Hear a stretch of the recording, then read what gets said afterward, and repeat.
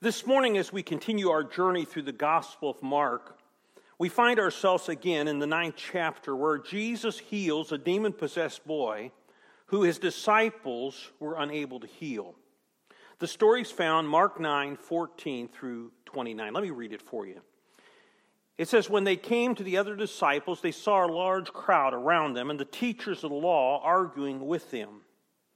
As soon as all the people saw Jesus, they were overwhelmed with wonder and ran to greet him. 'What are you arguing with them about?' he asked. A man in the crowd answered, 'Teacher, I brought you my son who is possessed by a spirit that has robbed him of speech. Whenever it seizes him, it throws him to the ground. He foams at the mouth, gnashes his teeth, and becomes rigid. I asked your disciples to drive out the spirit, but they could not.' 'O unbelieving generation,' Jesus replied, 'how long shall I stay with you? How long shall I put up with you? Bring the boy to me.' And so they brought him. When the spirit saw Jesus, it immediately threw the boy into a convulsion. He fell to the ground and rolled around, foaming at the mouth. Jesus asked the boy's father, 'How long has it been like this?' 'From childhood,' he answered. 'It has often thrown him into the fire or water to kill him. But if you can do anything, take pity on us and help us.' 'If you can,' said Jesus, 'everything is possible to him who believes.' Immediately the boy's father exclaimed, 'I do believe. Help me overcome my unbelief.' When Jesus saw the crowd was running to the scene, he rebuked the evil spirit. 'You deaf and mute spirit,' he said, 'I command you, come out of him and never enter him again.' The spirit shrieked, convulsed him violently, and came out. The boy looked so much like a corpse that many said, 'He's dead.' But Jesus took him by the hand and lifted him to his feet, and he stood up. After Jesus had gone indoors, his disciples asked him privately, 'Why couldn't we drive it out?' And he replied, 'This kind can only come out by prayer.'" Let's pray. Dear Father, again, I pray that you'll help me as I bring forth this message. And God, help all of us as we receive this message from Jesus. And so, God, again, open our hearts and minds to the truth that you have for us today. And God, help us to be not just hearers of your word, but doers. We pray all this in the name of your Son, Jesus. Amen. Last week, we had a mountaintop experience along with Jesus and his disciples, 3 of his disciples, Peter, James, and John.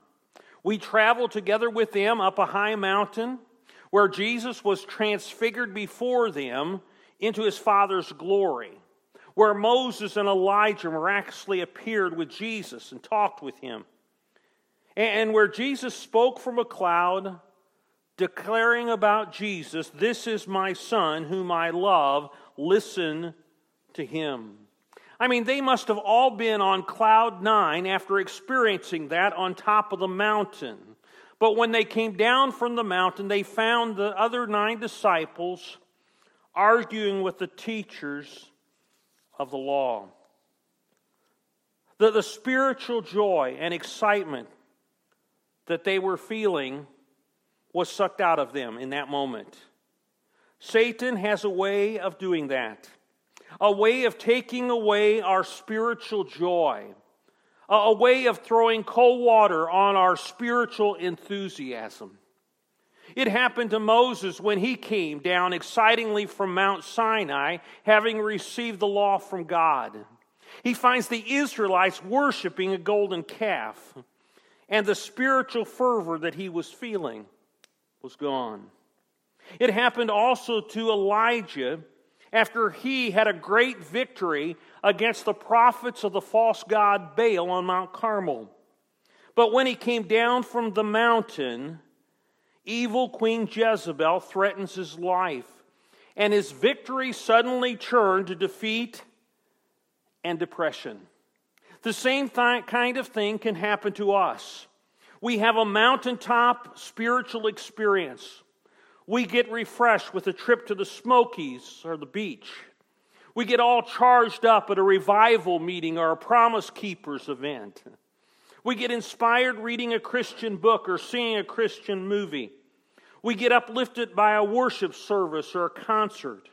We get challenged in hearing a sermon or a lesson. We get heartened by an answered prayer or a special blessing.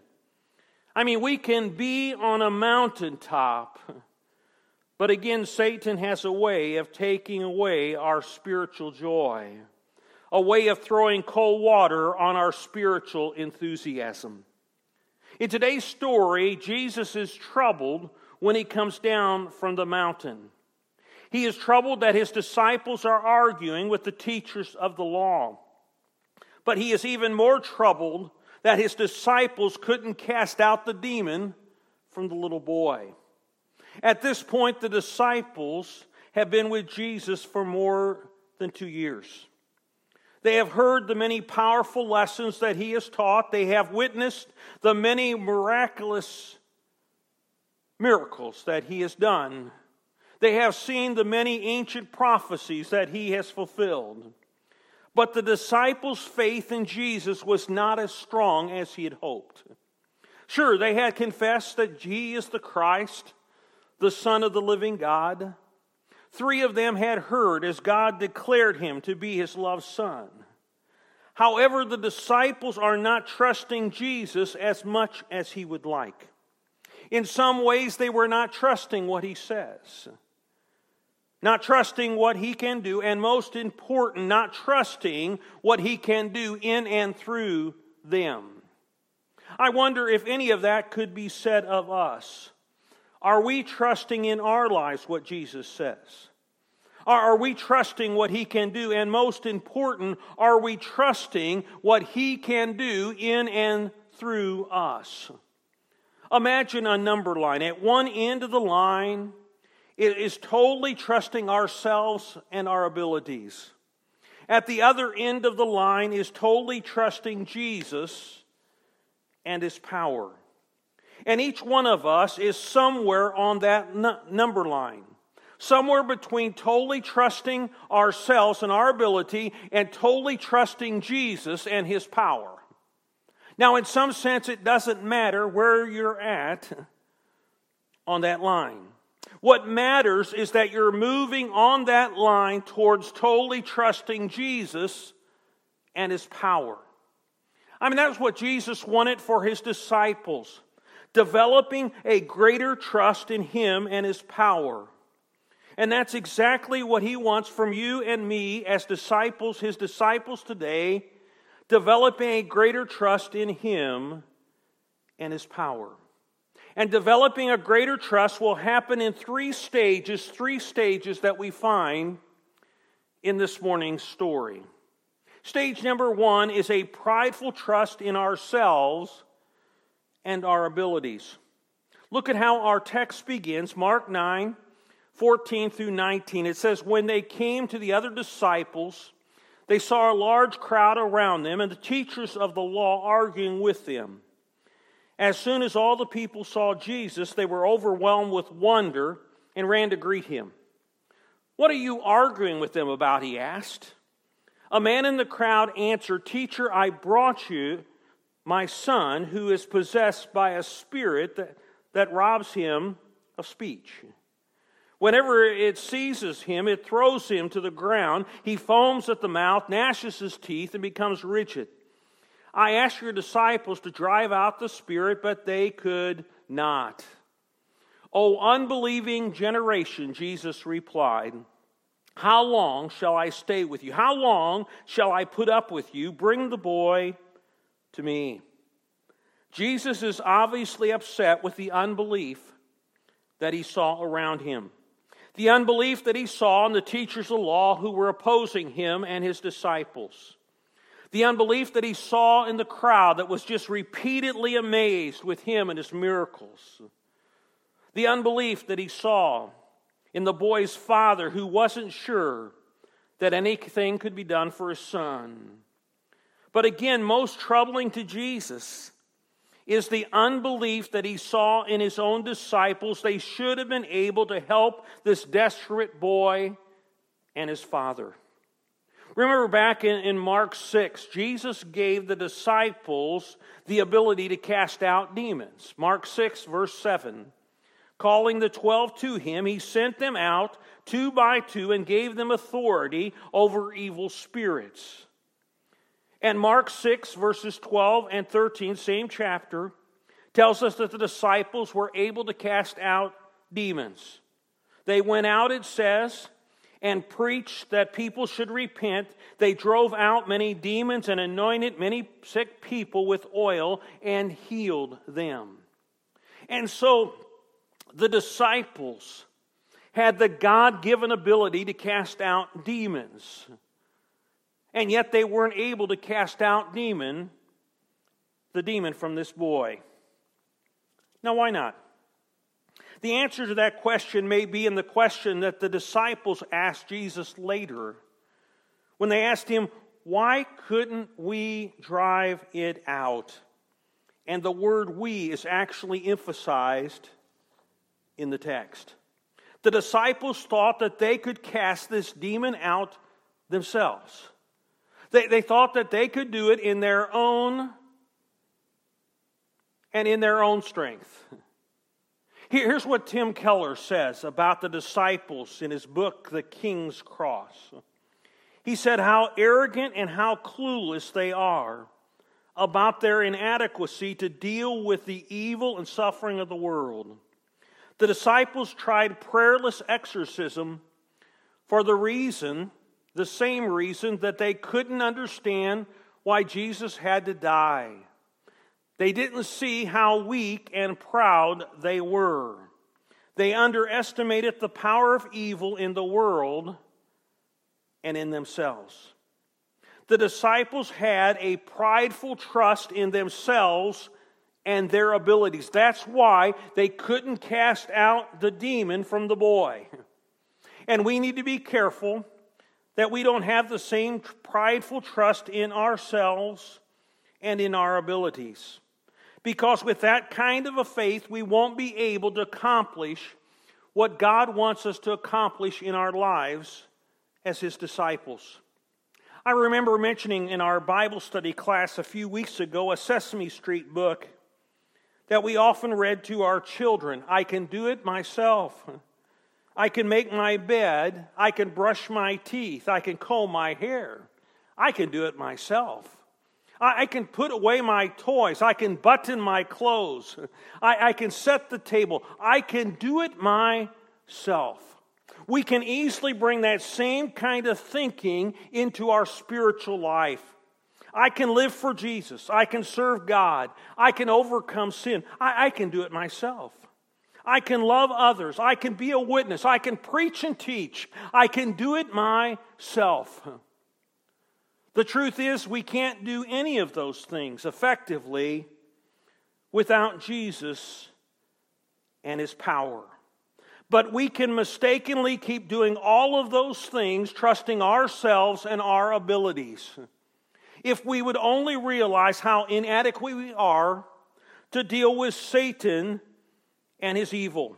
If only we would realize how weak and prideful and foolish we can be. If only we would realize how much we need Jesus and His power. Then we'd move beyond this first stage where we pridefully trust ourselves and our abilities. Stage 2 is an uncertain trust in Jesus and His power.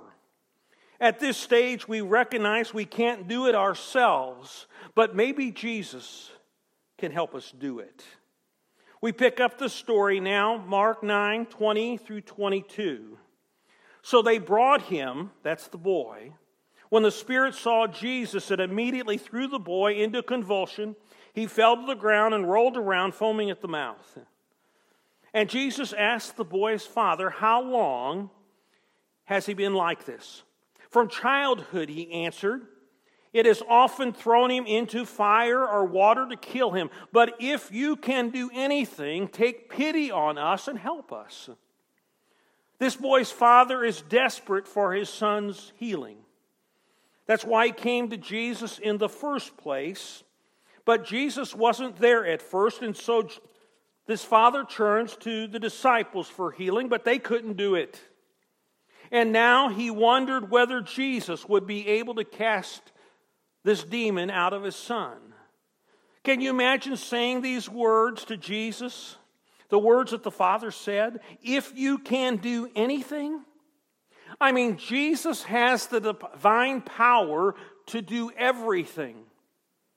And yet the Father is not sure that He can do anything to help him or his son. And let's face it, at times we can be unsure of what Jesus can do. That He can do anything with the problems that we have, or with the crisis that we deal with, or with our illnesses, our failures. Jesus responded in Mark 9:23 and 24, "If you can," said Jesus, "everything is possible for him who believes." Immediately, the boy's father exclaimed, "I do believe, help me overcome my unbelief." Jesus challenges the father amidst his doubts. He turns his words around to show him that the problem wasn't with the miraculous power that Jesus had to heal his son. The problem was in the father's ability to believe that Jesus could do what was humanly impossible. I mean, that is always true. I mean, Jesus has the power to do everything. Everything's possible to Him. The challenge is for us to believe that He can do everything. Please understand that this doesn't mean that we get everything that we want. But if there's anything in God's will for our lives, even if it is humanly impossible, it is possible if we believe. It is possible if we trust Jesus and His power. What a great response from the Father. "I do believe, help me overcome my unbelief." This man is confident as he shares that he believed. I mean, he had a faith in his heart, and yet at the same time, he honestly shared that he had some unbelief. He still had some doubts. And his prayer was, "Help me overcome my unbelief." And that really should be our prayer as well. Help me overcome my unbelief. Because there are times in all of our lives when we have faith. We have faith in what God can accomplish in our lives. But yet at the same time, we can have doubts. See, times when part of us trusts Jesus and His power, and part of us doubts Jesus and His power. Let's face it, our faith may often be an imperfect faith. But our perfect Savior responds even to an imperfect faith. I mean, He did it in today's story. Mark 9:25 through 27. When Jesus saw a crowd was running to the scene, He rebuked the evil spirit. "You deaf and mute spirit," He said, I command you, come out of him and never enter him again." The spirit shrieked, convulsed him violently, and came out. The boy looked so much like a corpse that many said, "He's dead." But Jesus took him by the hand and lifted him to his feet, and he stood up. Jesus cast the demon from the boy on the basis of the Father's imperfect faith. And Jesus will respond to us in our cry for help on the basis of our imperfect faith. But He will not work. But He will not work without our faith. He will not work with us trusting Him and His power. And that needs to be, again, constantly where we're heading, not just having an uncertain faith, an uncertain trust in Jesus and His power, but taking our faith to stage 3, a total trust in Jesus and His power. That's what Jesus wanted from His disciples.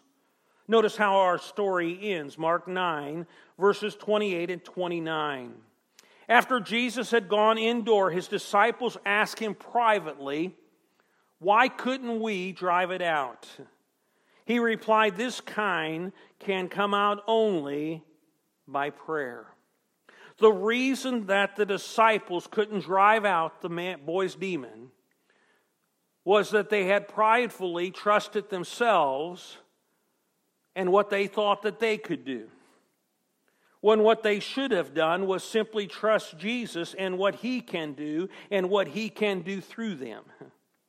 And nothing shows a greater faith in what Jesus can do than prayer. I mean, prayer is a recognition that we need God. It is a recognition that we are desperately in need of him to work in our lives. It is a recognition that we cannot do what we are to do without him. As I thought about this point, I thought about Jesus' words in John 15:5, where he says, "I am the vine and you are the branches. If you remain in me and I in you, you will bear much fruit. Apart from me, you can do nothing." That last phrase, apart from me, you can do nothing. We may foolishly think that we can live the Christian life on our own, in our own strength and in our own wisdom. But the truth is, we can't begin to live the Christian life without him, without his power and his wisdom.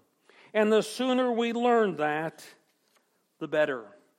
Some people think of prayer as the last resort. If everything else fails, then I'm going to pray. However, the truth is, prayer should be the first resort. Before we do anything else, we pray.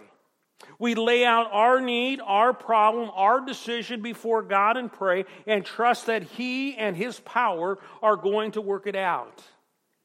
See, God wants us to depend upon him always, to depend upon his power, to depend upon his working, to depend upon his wisdom, to depend upon his will, and all of that can be done in prayer. Matthew's gospel records a different answer from Jesus when his disciples asked him why they couldn't cast out the demon. Matthew 17:20, he replied, "Because you have so little faith. I tell you the truth. If you have faith as small as a mustard seed, you can say to this mountain, 'Move from here to there,' and it will move. Nothing will be impossible to you." In this verse, Jesus promises effective praying. Prayers that can move mountain. Prayers that can accomplish the impossible. And the key to that kind of praying is faith. Faith in God as small as the mustard seed. Just as a small faith in prayer produces mountain-moving happenings. However, our faith must not be in what we can do, but our faith must be in what he can do. Our faith must be in what he can do in our lives and in our world. God is the one who moves mountains. That's the reason that Jesus said nothing is impossible for us, because nothing is impossible with him. I tell you, I think that's good news. We don't have to summon up more faith to be more effective. It isn't about us not believing hard enough or us not trying hard enough. We only need real faith, the size of a mustard seed. And in response to that small faith, God can do mighty things. He is the one with the power. We're not. However, it should be our desire as disciples of Jesus to grow in our relationship with God, to get to know him and his will for our lives, to get to know his grace and his love, to learn of his power, and to experience his power working in our lives. A key part of that is developing a simple but total trust in Jesus and his power. That is moving from a prideful trust in ourselves and our abilities to an uncertain trust in Jesus and His power, and finally moving on to a total trust in Jesus and His power. And again, that's what we want to challenge you to do this morning as we close. I've got some practical applications for you, some steps that we can take, we can all take as a result of this morning's message. Number one, consider where you're at personally when it comes to trusting Jesus and His power in your life. Again, where are you at in that line between totally trusting yourself and your abilities and totally trusting Jesus and His power? Where are you at? Now, number two, commit yourself to getting to know Jesus and His mountain-moving power better than ever. Again, we want to move up the number line. We want to move towards totally trusting Jesus. And the most important thing is this third step. Surrender yourself to Jesus in prayer, totally trusting Him and His power in your life. And again, all it takes, it doesn't take a giant faith to do great things. It only takes a small faith, but a small faith in a big God that can accomplish the impossible. Let's pray. Dear Heavenly Father, we thank You for the encouragement in this passage of Scripture. And God, I pray that we'll be encouraged to a greater trust in Your Son and in His power. God, I pray that it will be at work in us. And God, it is our prayer that You will work in us, that You might work through us to impact others. God, I thank You so very much for Your love and grace in Jesus. And may He be glorified in our lives. We pray all that in the powerful name of Your Son, Jesus Christ. Amen. As always, we thank you for listening. And more important than that, we want you to know that we're here to help you in any way that we can. And so don't hesitate to contact us. Give us a call on our church phone, 217-379-4443, or you can contact us through our website, paxtonchurchofchrist.org. And if you reach out to us, we'll reach out to you. Once again, thanks for listening. I pray a blessing upon your week ahead, and we look forward to sharing with you again next Sunday.